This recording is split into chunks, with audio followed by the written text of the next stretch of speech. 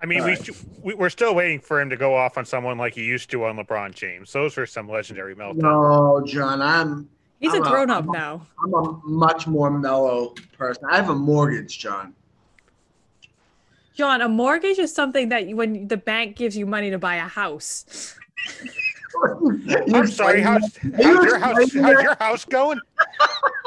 What are you explaining that to him? He's like, he doesn't know. Well, I Unbelievable. feel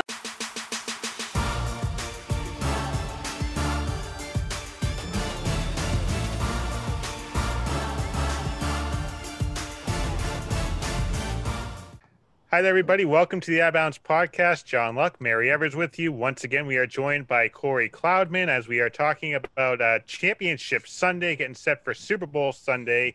We're going to start off with the AFC Championship as the Kansas City Chiefs punch their tickets to return to the Super Bowl, defeating the Buffalo Bills.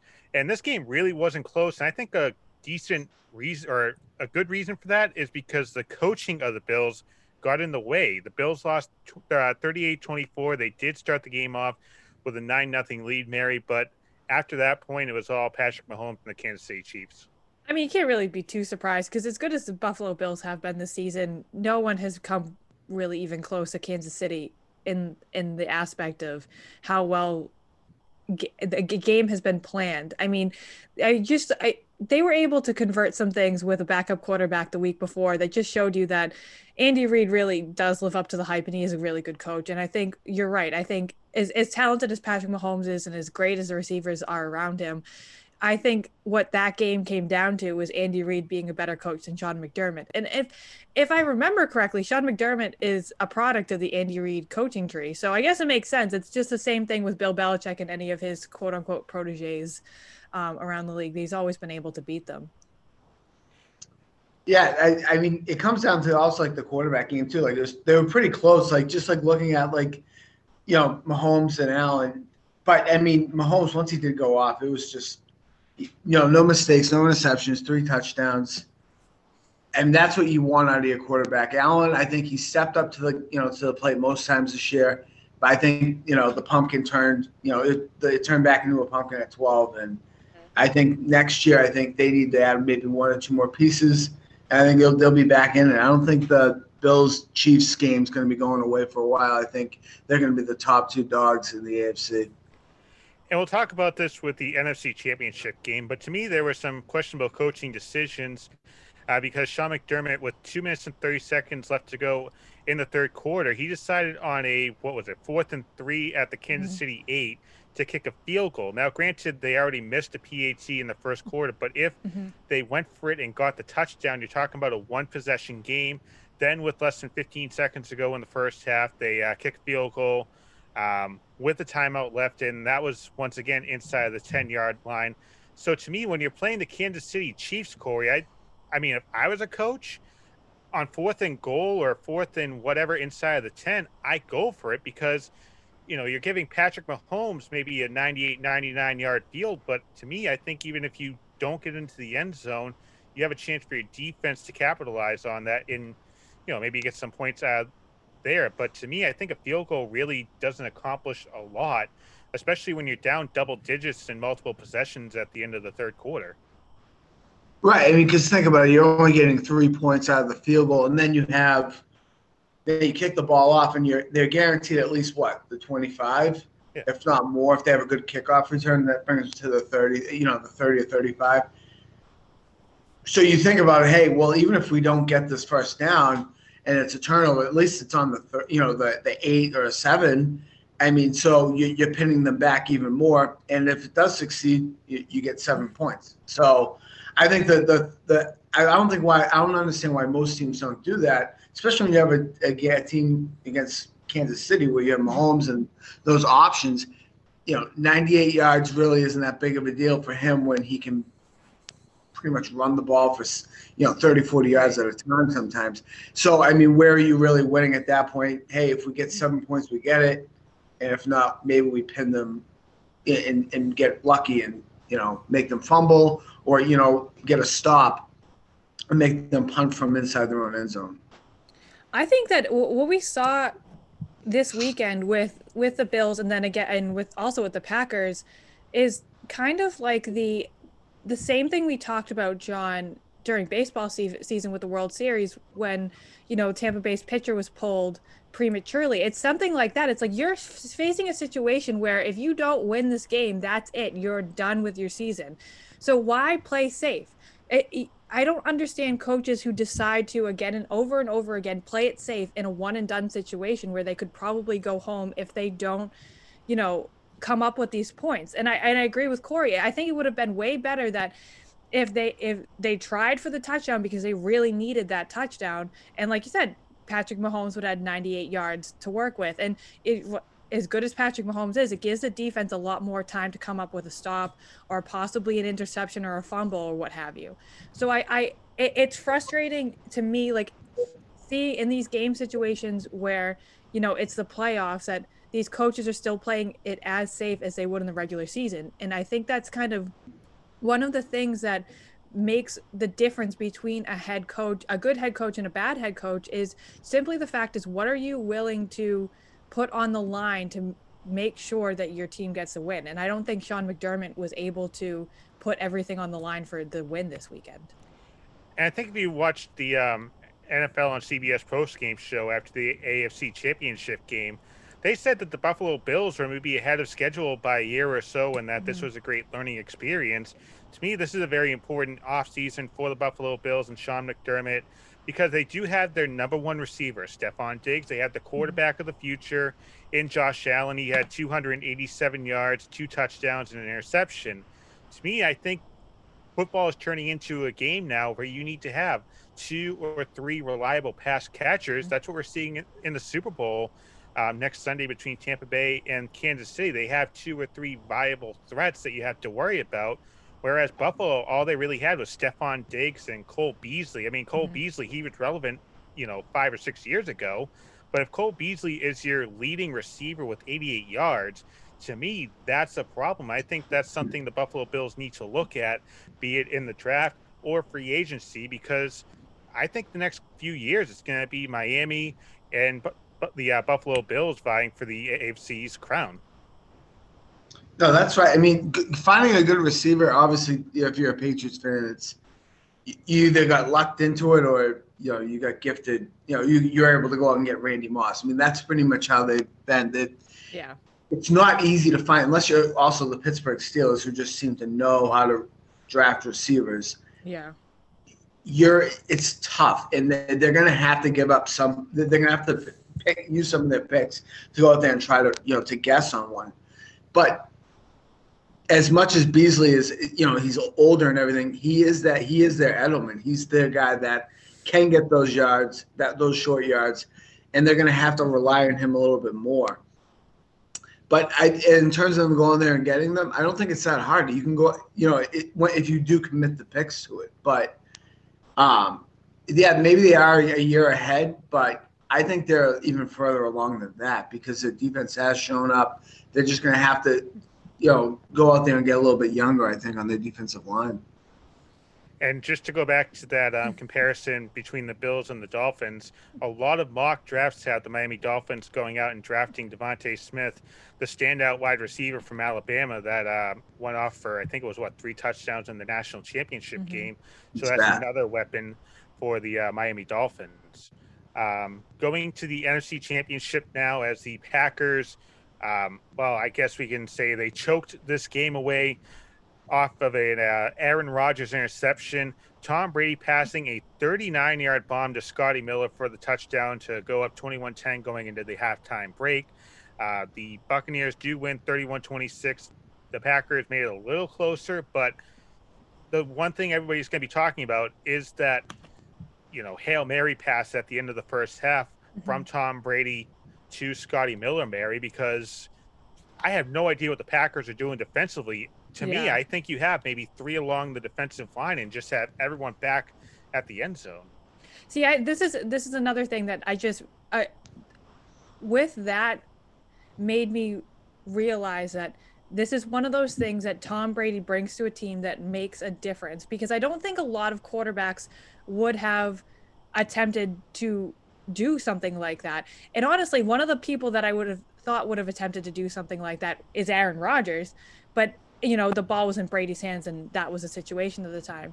And like I said before, it's like the difference between a good coach and a bad coach is whether or not you make plays that are going to make a difference. And that was obviously one of those plays that makes a difference. But I think that in the moment, that was more Tom Brady than anything else. I think that he saw how open Scotty Miller was and was like, well, if you're not going to even bother to protect him, why would I even try to run the play that I was going to? And it was just an easy decision. And Tom Brady's, Tom Brady was able to see that and make a decision on his feet. And I really think that's what happened. I don't think that was a play that they were originally going to call. I don't think that was, obviously it wasn't what Green Bay was expecting because they were not even anywhere near Scotty Miller. But I just think that was one of those intangible things that Tom Brady brings to a team that not many other quarterbacks do. I think the biggest story is the Green Bay defense. How are you not in a prevent defense? How are you, lining up a full defensive line? You have two defensive tackles and two defensive ends, and nobody's, playing deep. No safety, extra safety that's out there. Playing deep. I think that's the biggest story. I mean, obviously they're going to throw the ball deep, and with Tom Brady and what he did, the rest of the game, and people will talk about how maybe he made some questionable throws. Yeah. I don't really think so though, because it was more like punting on third down. When he's going to throw deep, and it gets intercepted, there's no difference in them punting the ball and kind of putting themselves in a better spot defensively. So yeah. But if you're Tom Brady, I mean, let's not make it. I mean, obviously, if you could have got wide open like that, and nobody's going to defend that route, that wheel route out. Tom Brady's been around. You can't do that. So I mean, I think it obviously comes down to coaching, but as it comes down to like quarterback smartness, yeah, I guess so. I mean, he's been doing this a long time. You have to bring your A game if you're a defensive coordinator going against Tom Brady. Like we were talking about, like rushing him. You have to make him move. You have to make him sweat a little bit. You can't let him sit in the pocket. He's going to pick you apart. Like the guy's been doing this since 2000, 2001 in the NFL. The guy knows what he's doing. I would like to even look into how many coaches that are in the NFL right now were even coaching in the NFL or college at that that year that he came in. Like he's been in here for a long, long, long time. Yeah. So you got to come and bring your A game. You have to think with Sean McVay, he's one of the younger coaches in the NFL. He had probably 15 or 16 when Tom Brady started. Right. So, I mean, like even the coordinators, like, think about it. Like, you're going up against a guy that's probably going to win it all now. I mean, as long as the Buccaneers defense keeps looking like a stud, and they can keep Mahomes at bay. But I mean, you have Brady going into these games. These don't rattle him. It doesn't matter if it's NFC, AFC, Super Bowl. Like, he's unlocked the code. Like, he knows it. Like, the game is so much slower for him. He doesn't make mistakes when he doesn't know that he has a really good chance of making a mistake. Like those interceptions. One of them, maybe the tip, he was actually surprised about, didn't mean to do. But I think the other ones, he threw it up there. If he makes, gets lucky, he gets lucky. If not, it's like punting on third down. Yeah. So Tom Brady is clearly made for moments like this. His day, 20 of 36 passing, 280 yards, 3 touchdowns, 3 interceptions. Chris Godwin, 110 yards receiving. Now, one team that I don't think is made for big moments is the Green Bay Packers, because just like with the Buffalo Bills, there were some questions as far as what in the world the Packers are doing. Once they got inside of the Tampa Bay red zone, they have Mason Crosby kicking a field goal with 2:37 to go, or somewhere around there. There were still 3 timeouts for the Packers, and I mean, granted they'd have to go for 2 to tie the game up, but the field goal is made 31-26. Then for some reason on the kickoff, Tampa Bay return man, he goes ahead and slides down. He gave him a 4th timeout to go. That's a bonus time. To me, there were 4 timeouts. Errors here at the end of this game. But I think the one thing everybody's going to be going back to is the decision to have Mason Crosby kicking a field goal, because the Green Bay offense was anemic for most of this game. I mean, the first quarter, they got really no positive plays until, Valdez-Scantling got a pass and got into the end zone. Tampa Bay's defense kept Aaron Rodgers in check. And I think just like with the Buffalo Bills, it was just so predictable what the Green Bay Packers are going to do, because it's Devontae Adams, Aaron Jones or bust. And Jones, he left the game with a chest injury. Yeah. And all of a sudden, okay, now what? If you're a Green Bay Packers fan, to me, the Green Bay Packers needed to play this game like it was the NFC Championship game. If you go for a fourth down and you don't go in, and you don't get in, okay, you know that, yes, it sucks, but this is just waving the white flag, having Green Bay kick a field goal with 2:37 left to go in the fourth quarter of the NFC Championship game. Well, I think going into this game, Green Bay was Devontae Adams or bust, right? Because it doesn't look like they had any other options that they had planned for. It was either, you know what I mean? Yeah.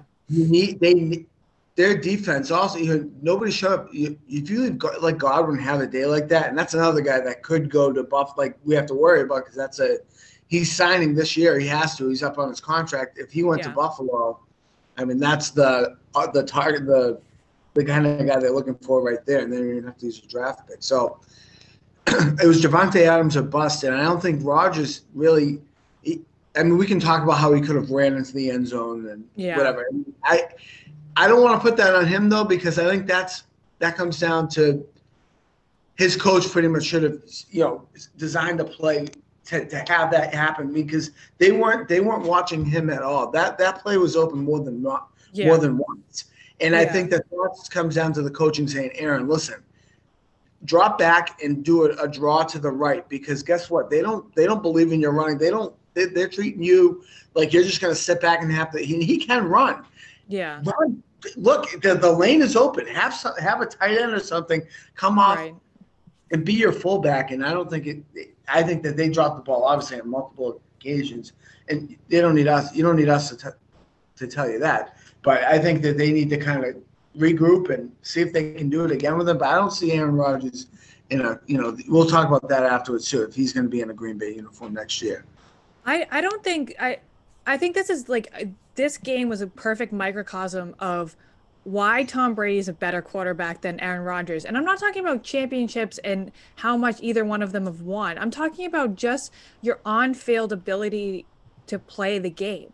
Because despite the fact that Tom Brady is a terrible runner, there are a couple of those times that Aaron Rodgers had that open route that even Tom Brady would have run instead of throwing the ball in that point. And he just, whether or not he's making sure he constantly just listens to his coach about what the play should be, or whether or not he just didn't have the ability to see that, which is insane, because I think all of us are it and none of us are football players. So I think one thing that Tom Brady has always been better at is, well, this is what's going to work. I don't care what my coach is saying, because this is what's going to work.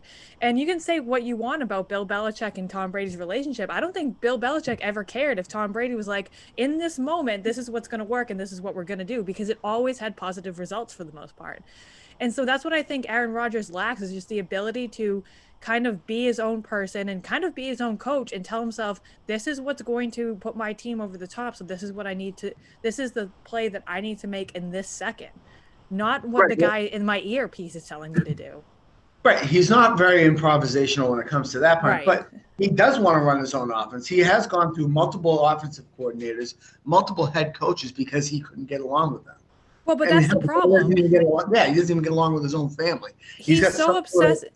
He's so obsessed with he wants to do what the coach is telling him, so he needs a coach that's going to tell him what he wants to be told. But at the end of the day, this coach is not a quarterback, and he doesn't know the same details about this game that Aaron Rodgers does. He just doesn't. I mean, as good as a coach you might say that Matt LaFleur is, he's not a good enough coach to coach someone with the talent that Aaron Rodgers has, because Aaron Rodgers doesn't make up for the inability to coach for Matt LaFleur's part, like Tom Brady makes up for the lack of coaching that Bruce Arians has in Tampa Bay. Right. It's swagger, pretty much, right? You're out there and you go, hey, you know what? I don't care what you're saying. Even to say the LeBron factor. Yeah. But if LeBron's play is to pass it to the right, swing pass to the left, look for the center down low, and then if it's not there, pass it back to him and shoot a three. If he has a wide open three, he's going to shoot it. If he has a wide open lane to the hole, he's going to jam it. Yeah. And what coach is going to say, what the fuck? You know what I mean? He's going to say, oh, great idea, Aaron. Thanks for running that in. We didn't have anything open in the end zone, or we were, looking to throw maybe a pick or throw it into the 10th row. You improvised. You got the touchdown. Right. So let me ask a grand scale question here. Is Aaron Rodgers overhyped? Because yes, this was a career year. He's probably gonna win the MVP award. But you look back at some of his past statistical years. I mean, the touchdown numbers aren't terribly impressive. The yardage numbers aren't terribly impressive. To me, with a quarterback like Aaron Rodgers, do I think he caught the Patriots? Probably.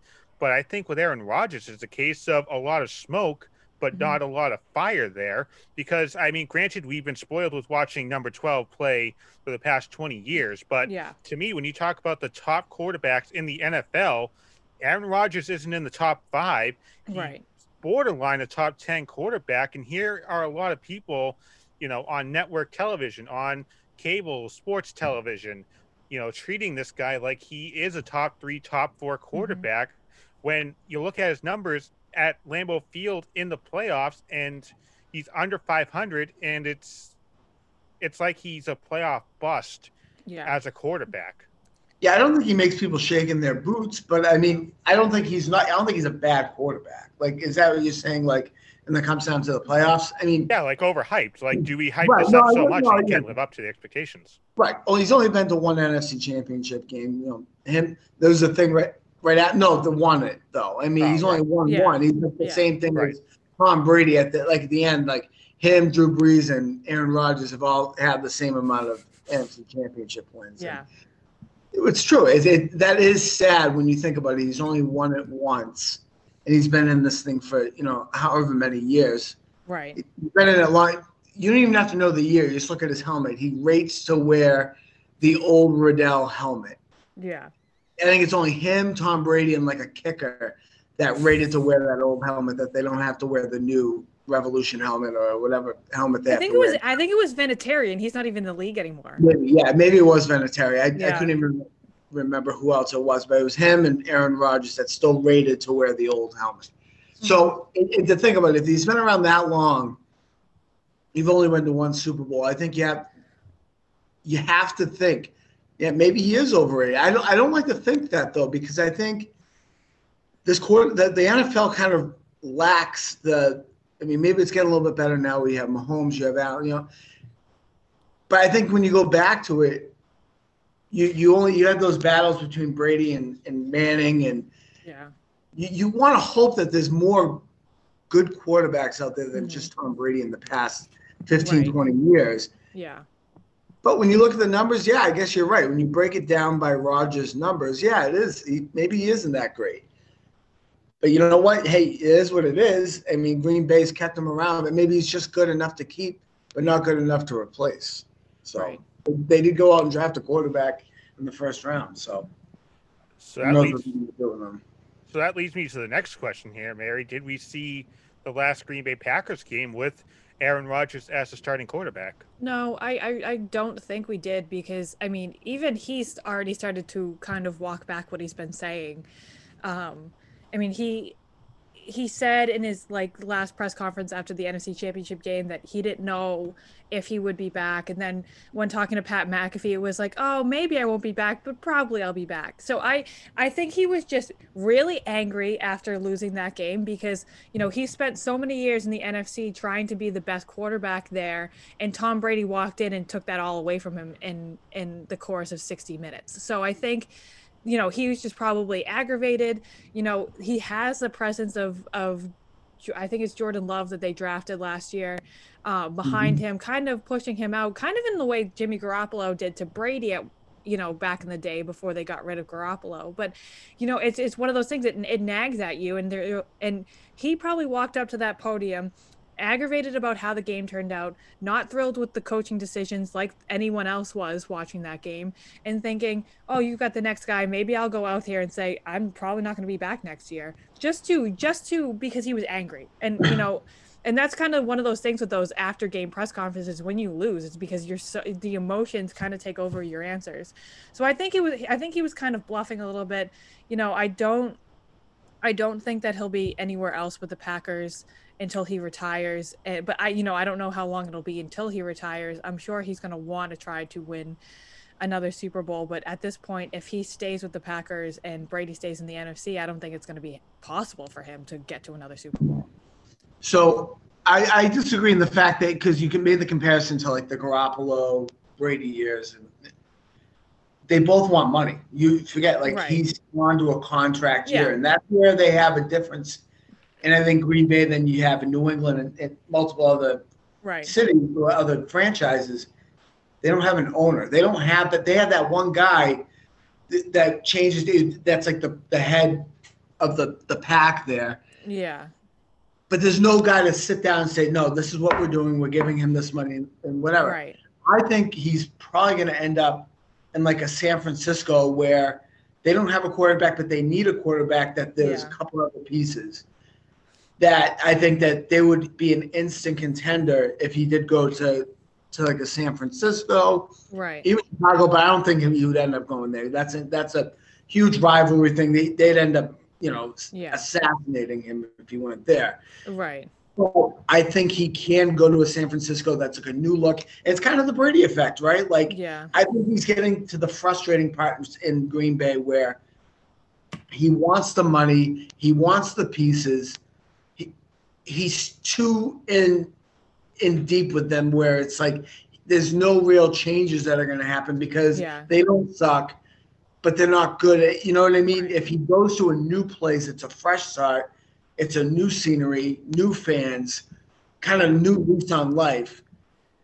And I think that's what he kind of needs. I think that'd be the best thing for him if he did go to a San Francisco and he had a new start. He got paid and could kind of get a restart. I mean, I'm all for Aaron Rodgers going to San Francisco. One, because the storyline around it would obviously be interesting because that was, a big deal when Rodgers got drafted that he wanted to go to the 49ers and the 49ers passed on him. And not only that, but if the 49ers are going to go after Aaron Rodgers, that means Jimmy Garoppolo is open to come back to New England, and I wouldn't hate that. That's another point I was going to make. So that would be obviously kind of a win-win situation. My only thing is, I think let's go back to the LeBron analogy for a second. Tom Brady is kind of like that LeBron figure in the NFL where wherever he goes, he's taking over this situation. And now we saw it in basketball, all of these players, Kevin Durant, James Harden, getting out of the Western Conference to go to the Eastern Conference so that they didn't have to worry about dealing with LeBron until the championship game.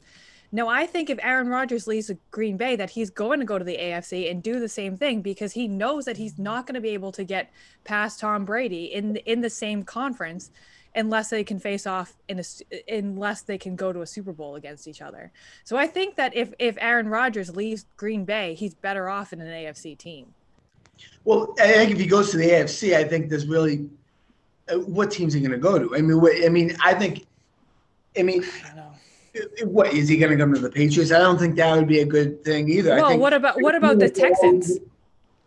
Maybe, but they don't have coaching there yet. They don't have an established program, and I think he wants to go to that. I think he's sick of dealing with the shit with new coaches, new programs. How many offenses has he run in the past? 10, 15 years. So then, it kind of, if you look at that, he wants good coaching, wants an established program. Mm-hmm.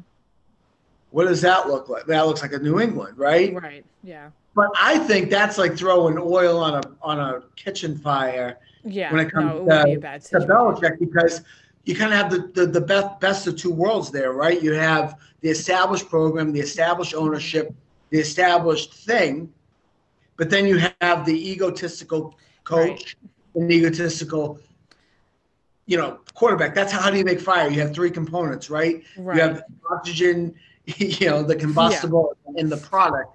And I think that's how you start a huge fire. Right. Oh yeah. Now, does that fire go towards a victory in a Super Bowl against Brady, or does that turn into just?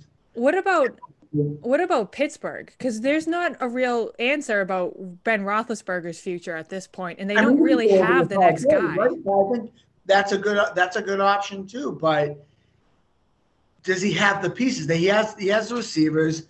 Yeah. The coaching, does he respect Tomlin? Does he respect that kind of program? Maybe that is the best option for him. Does he want to go back and play in the cold?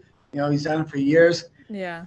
I think San Francisco is the best option where it's just in terms of getting out of the same realm of, the whole the whole cold and old franchise. But I mean, if you did want to say AFC, I think probably Pittsburgh's probably your best option. But I think you look at New England, I think that has everything he wants and everything he doesn't all wrapped in one. Yeah. Oh, I agree. It would be a nightmare if he ended up in New England. So I would be more in line to agree with Mary in saying that he's coming back next year. First of all, look at this from a financial standpoint here, and we can say that sports money doesn't really count in the NFL. But Aaron Rodgers is due to make close to $38 million next year, and if he doesn't opt out of his contract in 2022, he'll be due just under $40 million. That's a lot of money for someone to try and trade for, or if he gets out of that contract, go ahead and sign with the team.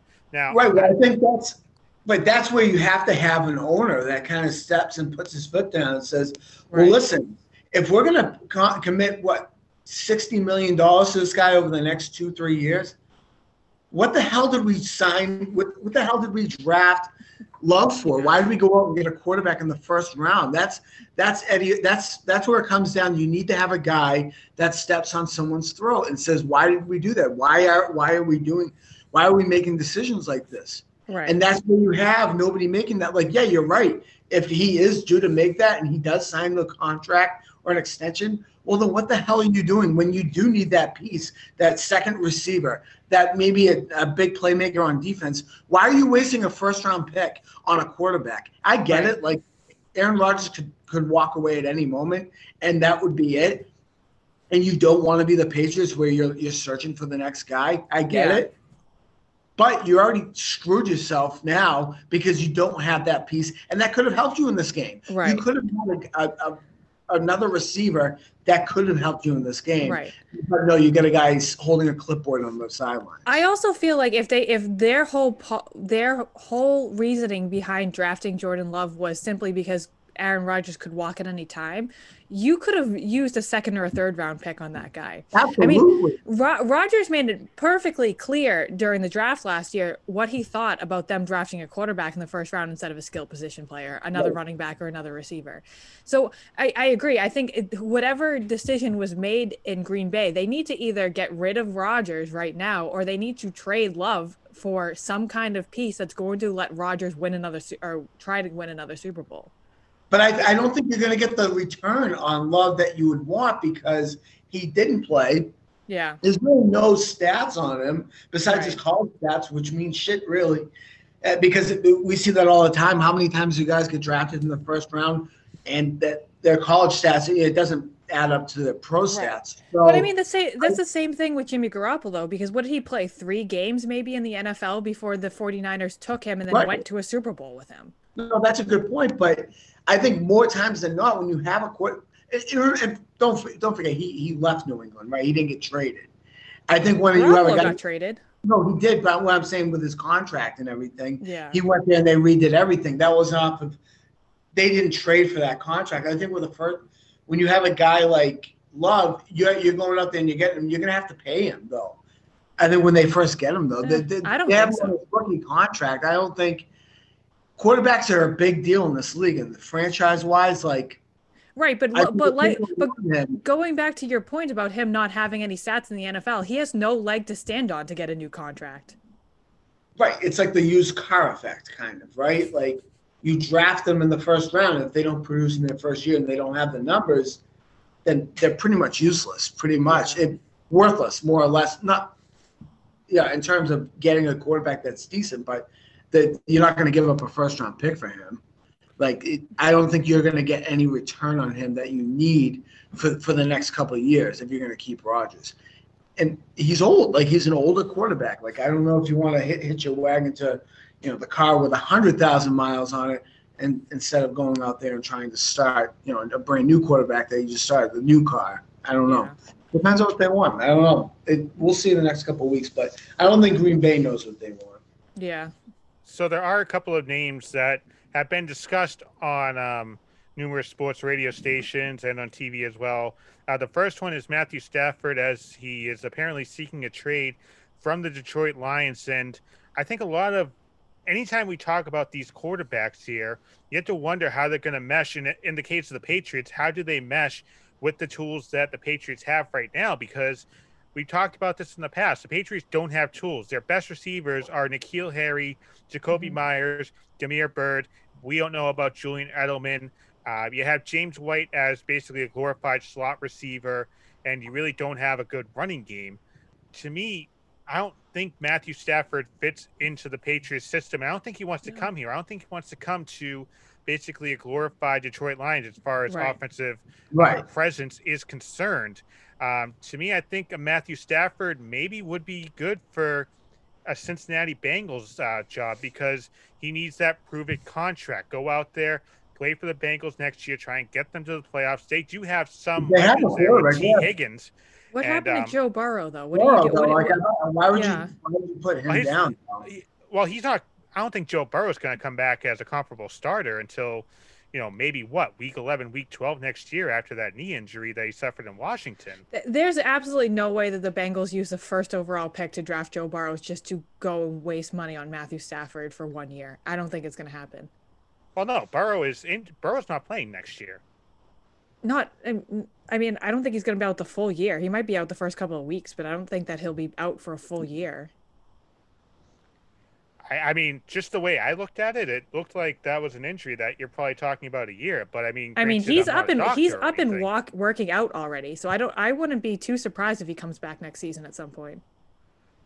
I mean, regardless of if Burrow comes back in the first 6 weeks or he doesn't come back at all, I think giving up that pick just to get a Stafford, I don't think that's what they need. I think they can go out there and get someone watch. Yeah, because if that's the case, if they're just looking for someone to substitute while Joe Burrow gets better, they go after Ryan Fitzpatrick or Cam Newton because that's the tier of quarterback that would be someone to stand in for a little while your first round pick recovers. I'm taking Fitzy over freaking Newton. No, I know, but what I'm just saying, you don't take someone of Matthew Stafford's contract or talent to just be a fill-in guy. That's insane. Now you're giving up a first-round pick when you do need more pieces in Cincinnati. I think even if Burrow wasn't gonna come back this year, like he had an Alex Smith injury where he was going to be out for a while. Yeah. I think you still hit your wagon to what the film that you did get on him. He is going to be your guy. He's going to be your guy for the next couple of years. Is he going to win a Super Bowl right away? Probably not, but especially with the injury. But I think he's a guy that you want to work with. Stafford's at that point now where, like you said, I don't think he wants to come to New England. You don't have a proven receiver. Everyone says, "Oh, you got Edelman," but he's no better than Dustin Pedroia right now. I don't think. Right. Those two old guys that are just, Dudley Do-Rights that go out there and they play their asses off, but they're not. But there's no future with them. You hope that you get a couple more catches from Edelman. You hope you get maybe another home run for Pedroia to go out on. But you don't have a future with those guys. So I don't even put those guys in the equation. You look at what you have on your roster, that's viable. So the other big quarterback news actually, I guess you could say broke before we recorded this podcast. And this is something a lot of people have seen coming. That is Deshaun Watson formally asking for a trade from the Houston Texans. This is something he apparently already requested a few weeks ago, but it looks like he's not going to be the Houston Texans quarterback to start the 2021 season.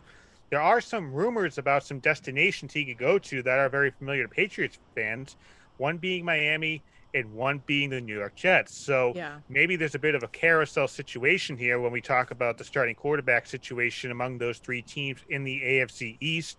If Deshaun Watson goes to Miami or the Jets, that obviously takes one quarterback off the roster, be it Sam Darnold in New York, or Ryan Fitzpatrick, or Tua Tagovailoa. One of those quarterbacks, they're probably going to lose out here. So if you're the Patriots, do you look at either one of those quarterbacks or even Deshaun Watson if you do have the capital to try and trade for?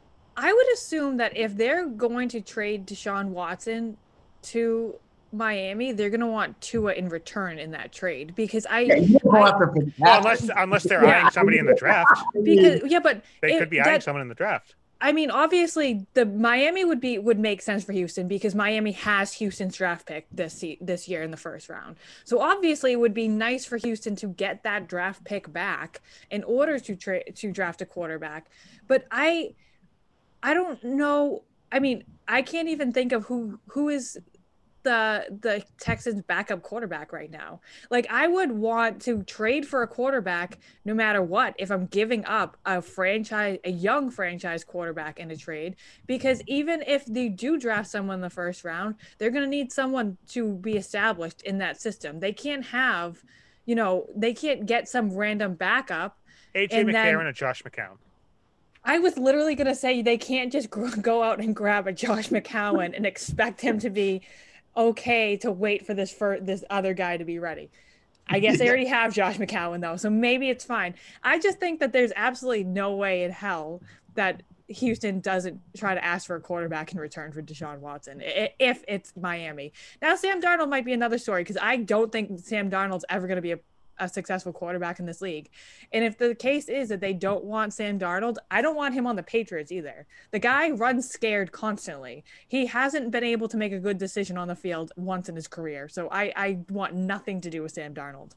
Like John Luck running at the ice cream truck as a kid. Running scared, just hoping he catches them. Those are some good ice cream sandwiches in the ice cream truck, okay? Until he stopped short. Yeah, that was my fault. Yeah, I ran into a couple ice cream trucks. But the problem is, you don't want to Sam Darnold. I don't think there's any good trade. Like, those two teams, like the Jets and Miami, like, there's nothing that they can offer, except for the pick, that they can offer the Texans. Like, I get it. Like, he wants out of Houston. But I think his best option is to go to Miami. I think they're the only ones they're the only ones that have a future and maybe winning. They have a good head coach. They did some things last year, but I don't see where this ends. Where it ends good for either team. You know what I mean? Yeah. Like maybe Miami. That's the only. What do the Texans get out of the Jets? Besides maybe a good. That's a good question because the Jets don't have anything. Right. So, like, I get it. Maybe he wants to go to New York. That's his thing. But if I'm the Texans, I tell him to go, suck bricks. Like, if I tell the Deshaun, like, I'm not sending you to New York just because you want to go live the lifestyle of a New Yorker, or you know what I mean, like, right. Or you want the media attention. Like, you're going to Miami, and even so, they're getting Tua, who's got minimal stats in the NFL. Who's and then they have that pick, but. Picks mean nothing though to me. Like that, like even Trevor Lawrence. Like who knows? He could suck. Like he could be the next McCowan. He could be the next Brady Quinn. He could be the next guy that doesn't really mean anything. That comes from a college style offense. That's such an easy thing for a quarterback. A lot of running, a lot of trick plays. Does that show in the NFL? So I don't know if that really. They have a leg to stand on when it comes to trading him. Well, for the Houston Texans, there's no place to go but up. We keep talking about all these offensive weapons that different teams have. And yes, Houston does have Will Fuller, but they have Brandon Cooks and Kiki Cutie as their other two receivers. To me, that's not a winning football team, regardless of what quarterback you put there. You had Deshaun Watson there, and they put DeAndre together Hopkins at some point. Yeah, I mean, unless your coach wants to go ahead and just completely screw the franchise over, that's one. And that's thing. exactly what he did. But this isn't going to be a quick fix here. To me, if you're the Houston Texans, this is kind of like, put it into basketball terms, how Danny Ainge operated after the Big Three, accumulating a bunch of draft picks here and trying to get something to stick. Because regardless of what quarterback you put there, you could put Tom Brady there. The Houston Texans aren't going to the playoffs. This is going to be easily a 3 to 5 year project. And yes, some of it could start with the quarterback, but to me, I think more valuable is the picks that you could acquire, especially if you trade Deshaun Watson to a New York Jets style team, just because of how the Jets are going to finish, not just this year, but next year, the following year. If you go ahead and get a first round pick or a second round pick, then I think that's a step in the right direction because you can get a good receiver, a first-round talent in the early second round. But if I'm Deshaun Watson, why the hell would I want to go from one shit team to another? Like, right. I don't see where he gains anything out of it besides living in New York. Or I'm guessing that's why he wants to go there, because nobody wants to go to the Jets. Like, why would he want? Like, the only reason he would want to go there is for some sort of media contract, or maybe he wants to live in the city. Why would you want to go from Texas where it's warm? Yeah. It's football. Football is God there. Yeah. And go to a big city where you have to uproot your family. I don't know if he has kids or anything, but why would you want to move them to, to the city? I mean, I know they play in New Jersey, but why would you? But they all live in the city. Why would you want to uproot your whole life just to go to New York when you have kind of like a quarterback's dream where you're God down there? You have a new facility. You have, I mean, the fans that love you. I don't get what does he gain out of this besides getting out of a team that lost a head coach and they're bringing in a new program. Unless he's worried about that, I don't get it. Like, you're not gaining anything by going to New York. I don't get it. Well, I think when he signed with Houston, I think ultimately what he was looking for is a say in how the team operates. He wants to say in the coaches they hire. He wants to say in the free agents they acquire. He wanted basically the Tom Brady treatment that he has in Tampa Bay right now. He wanted that behind his mega extension. But is that going to be is that going to be a clause in this trade? Like, okay, you know what? Yeah, he's going to be an owner in this. Like, is he going to have a piece of the pie? Like, but that's another thing is they just hired a coach in New York, so. Is this coach going to be satisfactory to him? Like, I think Brian Flores would be a satisfactory coach to Deshaun Watson right now. But I don't, like, I couldn't tell you if the guy that they Jets hired would be someone, maybe that was who Deshaun wanted them to hire in Houston, and they didn't end up, they took too long, and the Jets hired him first. Unless ultimately he wanted the Texans to go out and not just interview Eric Bieniemy, but he wanted them to hire Eric Bieniemy, the offensive coordinator from the Kansas City Chiefs, because the Jets, as you mentioned, they signed Robert Saleh, the defensive coordinator from San Francisco, and I think the Texans signed the Baltimore Ravens passing coach or one of the offensive assistant coaches as their head coach. So not really a desirable destination either way. But I mean, I just, you know what, let's take a second to feel bad for the sports fans in Houston. I mean, their baseball team's a bunch of cheaters. They lost Harden. They're about to lose Deshaun Watson. What do they have there anymore? Well, the Red Sox were kind of cheating in 2018. This has nothing to do with the Red Sox. We're talking about Houston. Yeah, okay, but I'm not talking about. But while the Red Sox, I know. Don't besmirch the Red Sox name. Never mind. I won't speak again about baseball with the two of you jumping down my throat. Yeah, you know me. I love everybody, but then let's go back to Aaron Rodgers too. Like, would he go? You know what I mean? Like, they're getting rid of Watson.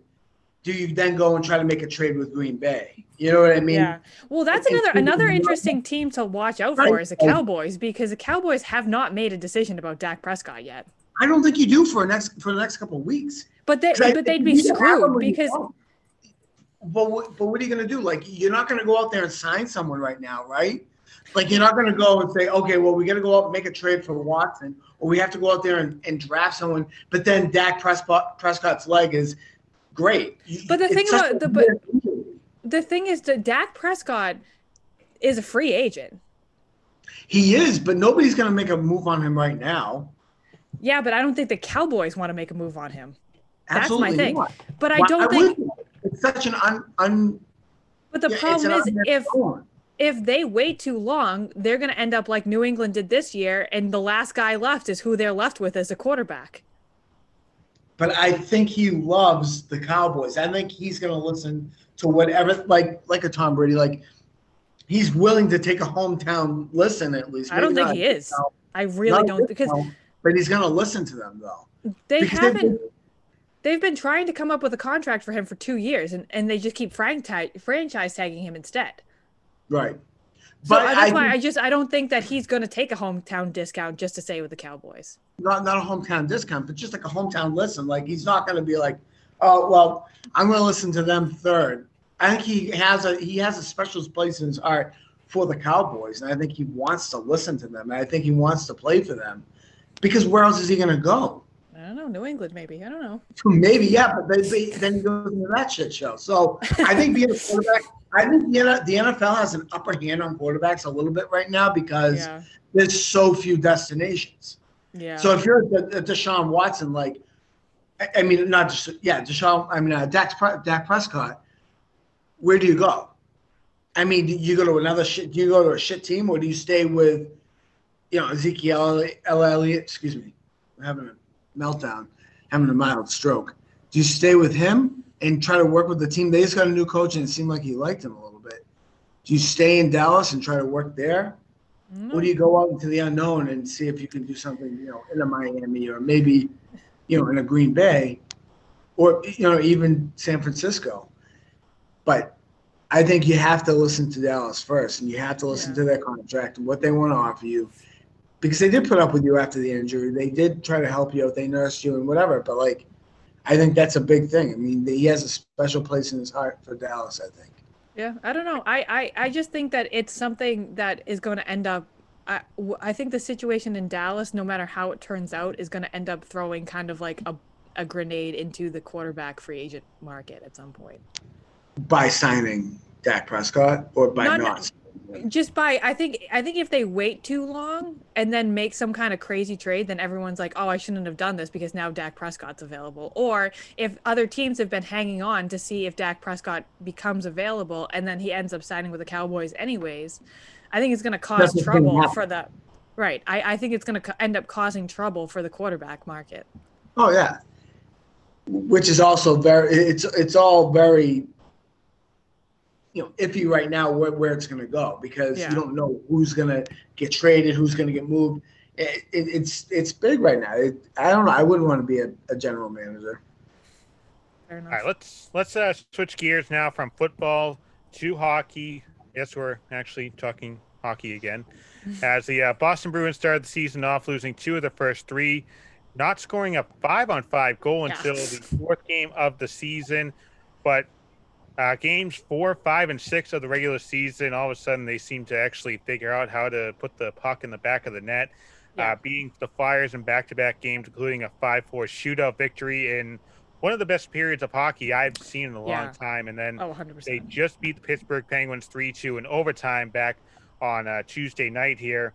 So why did this turn around so quickly? Because after the game against the Islanders, Mary, it looked like this Bruins team was ready to start to kind of collapse on itself here, because don't forget they didn't have David Pastrnak. Right. It wasn't pretty. I mean, their offense at the beginning of the season was stagnant. They just weren't able to come up with anything. And Bergeron and Marchand each had a goal, but it was one of those things that's like, oh, yeah, of course they're going to have at least one goal. But they weren't really playing up to what they usually are. And, I think it might just be the fact that there's no preseason, and they didn't really have too much time to get ready for this season. And I think what happened was they needed to work out some kinks that they weren't able to do because there was no no preseason. And after the first couple of games, whatever it was that they had issues with, they fixed, and now things are better. My worry about them is just their inability to hold a lead, and how many times they're going to go to overtime to have to win a game, because it's a shortened season and the games are going to happen a lot quicker soon in order to complete the season before they go to the playoffs. And I'm worried that they're going to end up tiring themselves out, especially Tuukka Rask, if they keep going into overtime to have to win a game. Right, exactly. And I mean, to bring back the Pastrnak thing too, is, he does score a lot of goals. He's one of those guys, but is he going to step up as a leader? And that's what a lot of people are talking about too. You don't have Chara anymore, and he's kind of been that face since everybody that's on the team right now has been there, right? Yeah. Like even except Bergeron. For Bergeron. Right. No, Bergeron was there before, but.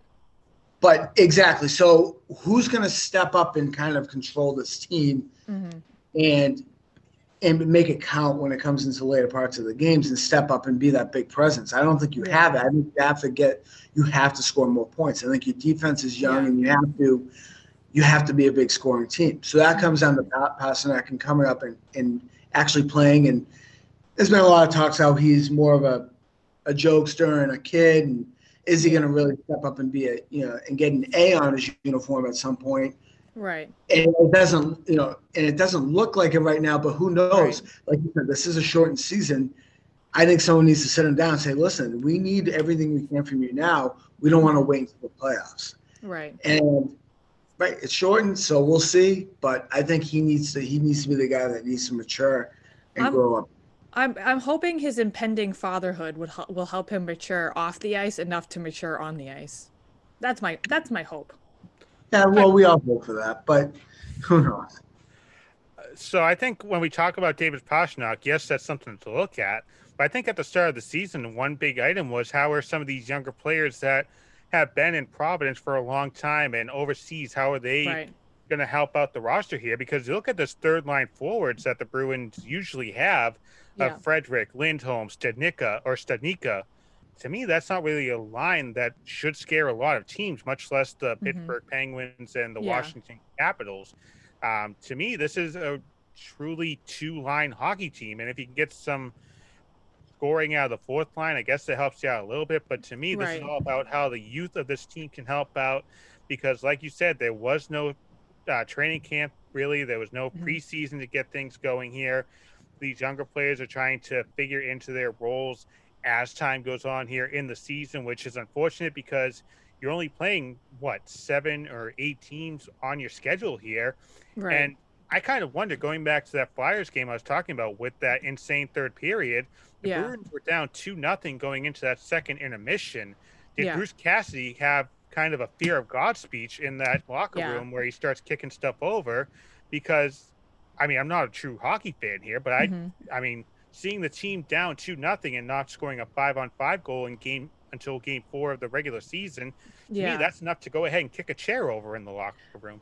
I mean, I'm sure that's it. And, I think Bruce Cassidy, as mild-mannered as he is, like, in front of the media and on the bench, I think that he probably has the ability to let his temper get the better of him while he's in the locker room with his team.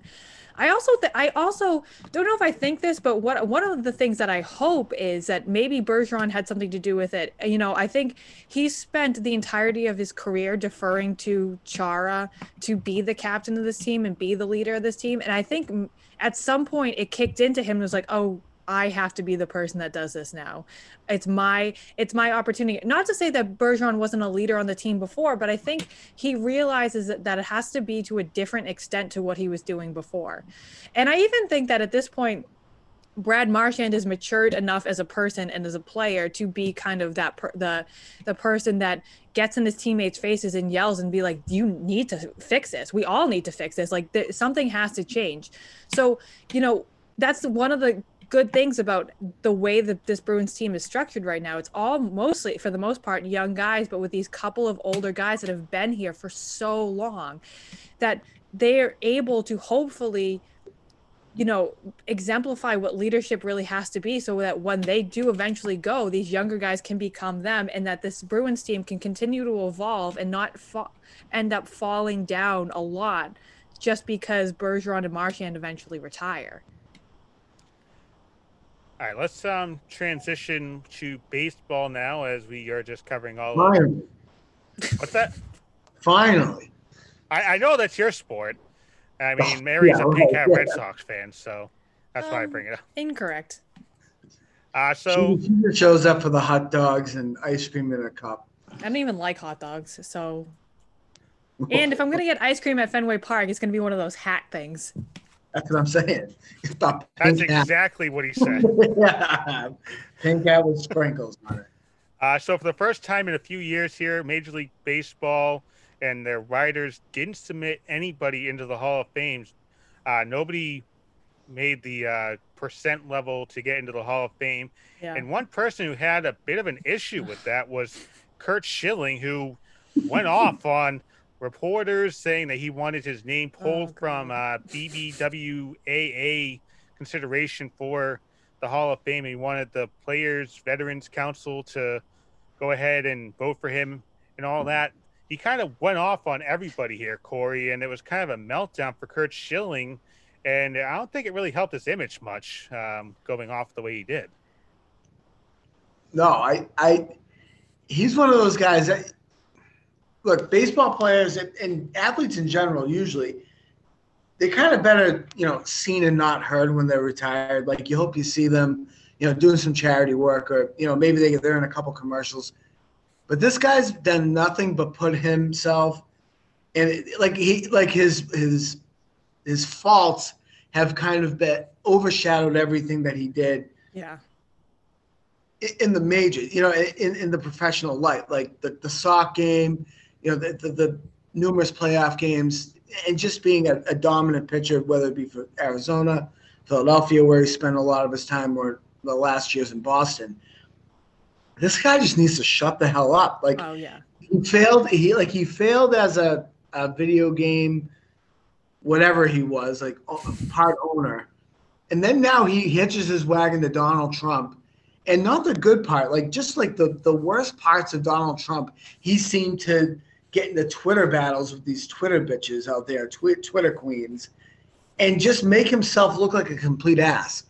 This guy needs to focus on himself, and on his family. His wife has had cancer multiple times.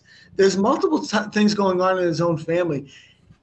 And this guy should be a shoo-in in the Hall of Fame just with the sock game alone. And this guy is just going out there and putting sour milk to all these writers that should be going out there voting for him and being a good story and going in there with probably the Red Sox hat where he won a World Series in dramatic fashion, or with any team. He should be a Hall of Fame player. I don't think there's any questions about that. I don't have the stats in front of me, but Curt Schilling is a Hall of Fame pitcher. But with all his other antics, he's making it hard to vote for him, and he's getting close. What was he, 16 or 17 points shy? Something like that. He's close, but it's those other idiotic things that he does, that other bullshit crap that he has to put into the mix, that's taking him out of it. And if I'm a major league pitcher, that's what I want. That's the ultimate goal, is to become a Hall of Famer, and all he needs to do is shut up. Yeah. Sorry.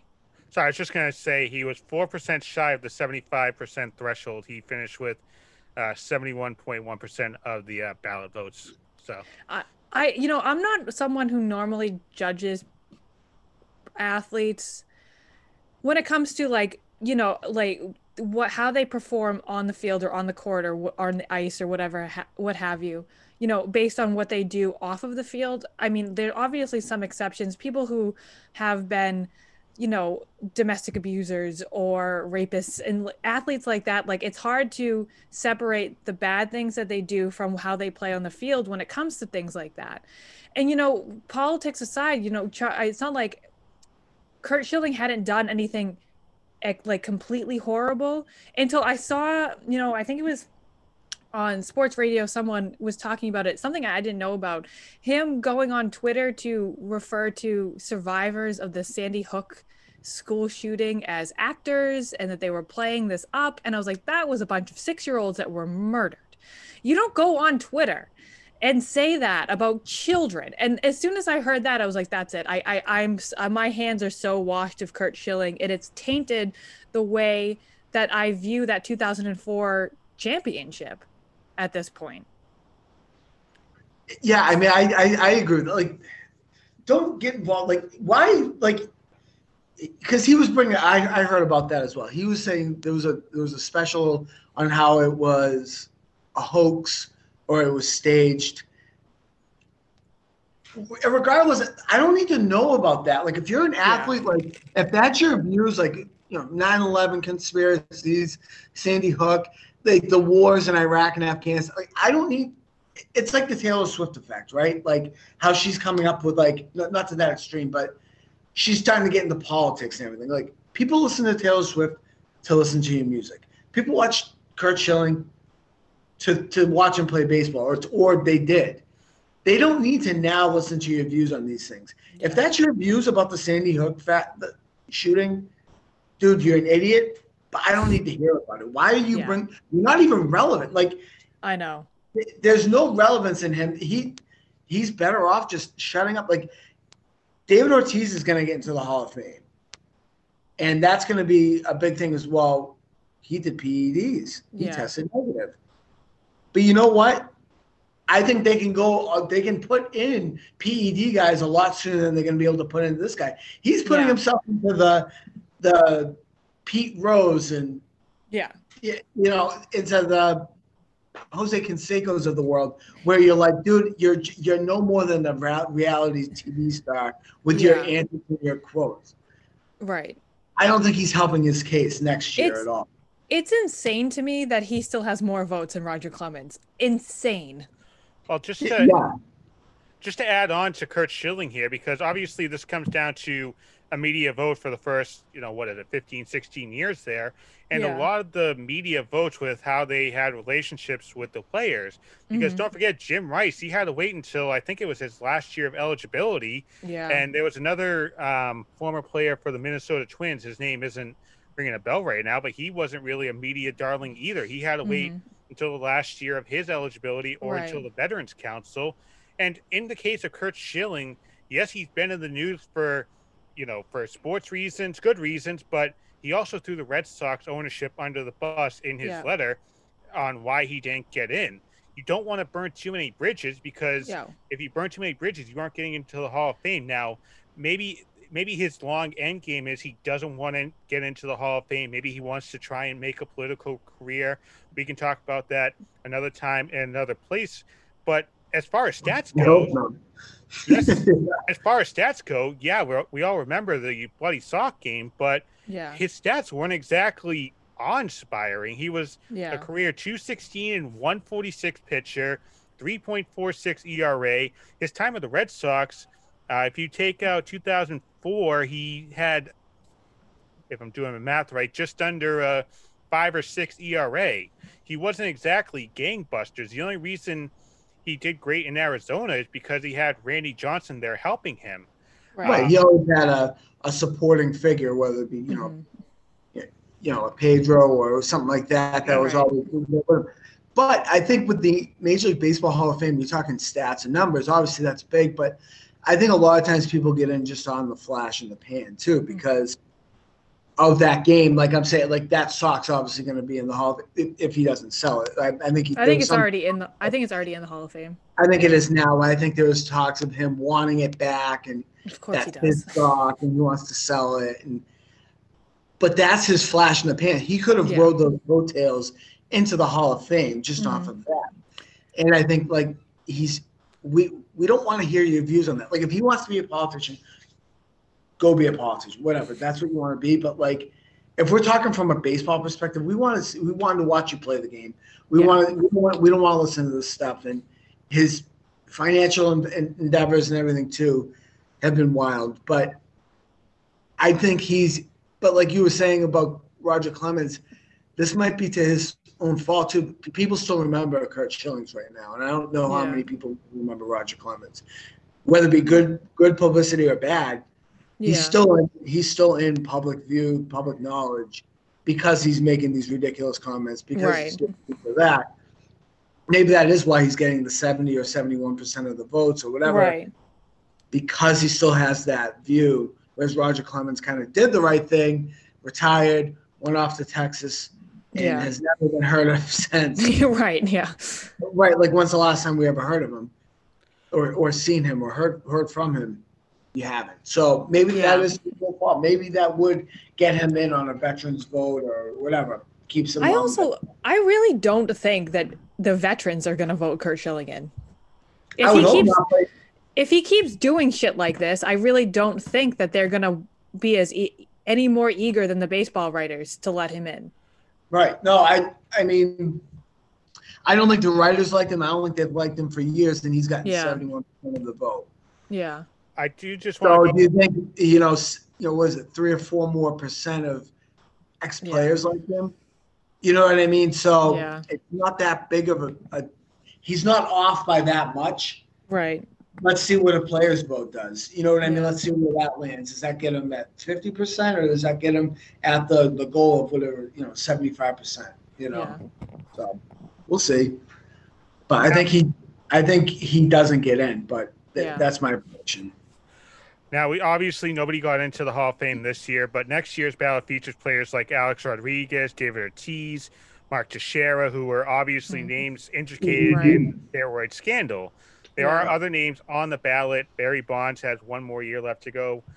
Roger Clemens does as well. Gary Sheffield, other players that were, all PEDs. in the era of PEDs. Obviously, the writers don't like to have anyone involved with that scandal in the Hall of Fame. But to me, I think you're running out of names to put in there. Right. And you're running out of names to actually have years of eligibility left to go before eventually you just have to bite the bullet and put some of these names in there. And I think with some of these players, what you do, and we can talk about this later on another show, but I think what you do is you put 6 or 7 steroid users in there and make it known as the steroid 6 or the steroid 7 of Major League Baseball. Do you want that though? Like, I don't. You could do that, but I don't know if do you want that in your Hall of Fame? Like, you have to at this point. There was such a black eye. Like, yeah, eventually they're probably going to get in with the veterans vote, or do you team up, unite as baseball writers and just don't vote for anybody? You know what I mean? And just make your point that this was a tarnish on the game, and that they don't deserve to be in the Hall of Fame because they did take away from the sanctity of the game. They used PEDs. Like, none of these guys you could vote in and not have that hashtag, or the asterisk of PED user. And like John just said, well, do you just vote these guys in, these 5 or 6 guys, and say this is the PED section of the Hall of Fame? But why would you want that? That's like that's like saying, having having the presidential library of Joe Biden or Donald Trump and saying, well, this was the rigged election. You know what I mean? Like, is that what you want? Or do you just want to keep it the best players that play with their best God-given talent and got into because of their numbers, not because they stuck a needle in their arm or their ass? I just think the thing is, because so many of those players in that era were taking PEDs, doesn't that kind of level the playing field? Yeah. Yes. Like, I don't think A-Rod or Ortiz will end up having trouble getting into the Hall of Fame, even with that steroid thing, because I don't think it was made to be as big of a deal as it was when it was Clemens or when it was Barry Bonds. And I feel like because they tested positive at some point, owned up to it, and then continued to play, that kind of pushes them in a more favorable light than a Clemens or a Bonds because they lied about it for so long. But then you look at like Clemens, yeah, exactly. Like, Clemens should be in federal prison. I mean, lied to Congress. Like, all those guys lied under oath to Congress. They should be in jail. And that never happened with A-Rod or Ortiz.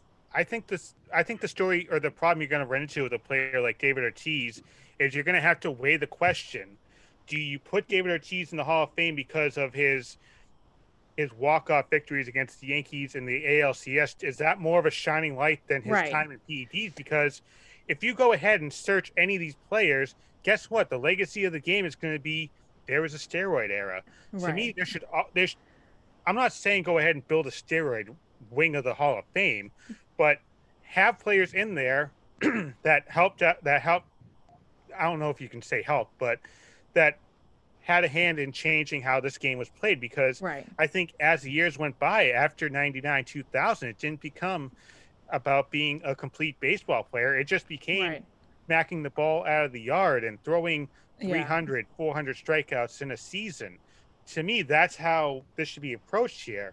Guess what? The era of having the Ozzie Smith-sized players, the Dustin Pedroia-sized players, that's a thing of the past. Yeah. You're talking about players that are hitting home runs ridiculous amounts because of allowed PEDs or allowed proteins that they can have. Did Mark McGwire juice up? Yes, but I think he also helped out bring this game back from a dark place in the mid '90s in a strike season back in '93, '94. Yeah. Sammy Sosa did the same thing. That's all baseball was in '98 or '99. Same thing with Barry Bonds. He brought baseball back to life because of his home run chase. These Sammy guys, yes, changed his whole view on his whole persona. He looks like Count Dracula now. He changed a little too much. Yeah. To me, these players changed the game, and they changed the history of the game, much like what we saw in 1919 with the Chicago Black Sox there. Right. I think with one of the things that kind of Ortiz has above the other steroid users is that he changed what, how you look at the designated hitter position. He was like what Tony Gonzalez was to tight ends in the NFL, David Ortiz is to DHs in the MLB. He made it a position that, without needing to be on the field during like a defensive player, made it so he was someone who could be a difference maker in the game. And I think we see more and more often nowadays these designated hitters that are defining players and not just another batter in the lineup. So I think that kind of plays into the positives about David Ortiz. Also, it wasn't until David Ortiz is on that Red Sox team that the Red Sox Yankees thing got interesting again, and A-Rod was on the Yankees. And I think just the simple fact that baseball relies more heavily on rivalries than any of the other sports have. And for the last 20 years, the Red Sox and the Yankees being competitive with each other again, like they were at the beginning of the league's existence, has made it so much better to watch the league in general. And A-Rod and Ortiz had a lot to do with that. So I would be remiss to not have either one of them in the Hall of Fame. I agree that they're going to get in. I just think if you let one in, how can you not let the other? No, I agree. I completely agree. And that's why I think what we'll see is if the two of them end up being first ballot Hall of Famers the year after, and, it could be bad because, it's obviously Bonds and Clemens last year on the ballot. But I think that the Veterans Council will have more, will feel better letting those two in the future if now we put someone like Ortiz and A-Rod in the So let me just say this. I know it's a little bit different. If you let those guys in, do you let Pete Rose get another sniff? I think Pete Rose. I don't know if I'd let Pete Rose in the Hall of Fame. I would let Pete Rose come back to baseball. I'd let him in the Hall of Fame. Really? I know. I mean, I'm just saying because like if we're letting all this, if it's getting more liberal to let people in, right? Because regardless of whatever you want to say, like they did PEDs, they didn't, they did the proteins, whatever, they changed the game or whatever. You can look back on his stats. I don't have them in front of me, but look back on Pete Rose's stats. He was a great guy. Like, did he make some mistakes? Did he have some poor miss, like, betting on games, fixing games? Yeah, but. I mean, if we're forgiving other people for other things, if God forbid, Kurt Schilling is a member of the Major League Baseball Hall of Fame up in Cooperstown, which is supposedly this hollowed ground, and he made comments on, like you said, Sandy Hook or on presidential thing, with immigration, and you're going to let that guy in, and that's fine. And in the age of Twitter, I know it's hard to avoid it. Everything's screenshotted and sent around so fast.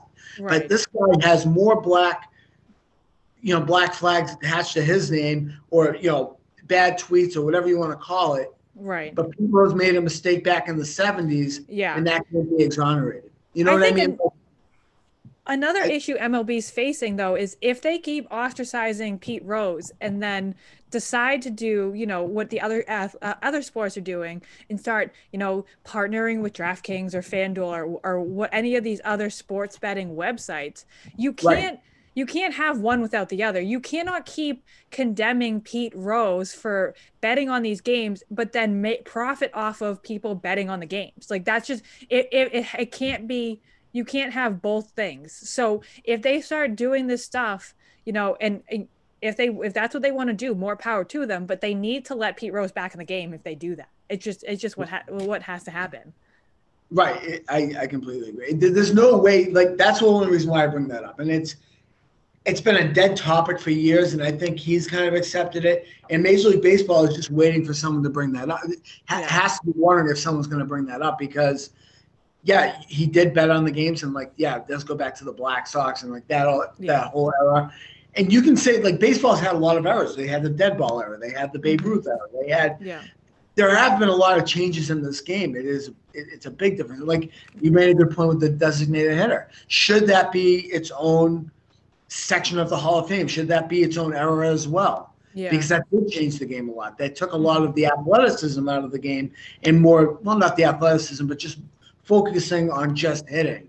Whereas before you had to be a good first baseman. You had to be a good left fielder to be a big hitter in the game. Because that's generally where they hid the guys that weren't that athletic, put them at first base, put them in left field because, like a Manny Ramirez or, one of those kind of guys that they could get that. And then this kind of created a new thing where they could just hide him as a designated hitter. The National League's been without it for so many years. I'd like to see it become, the whole game, I think, is just make it designated hitter. But they voted that down earlier this week, I think.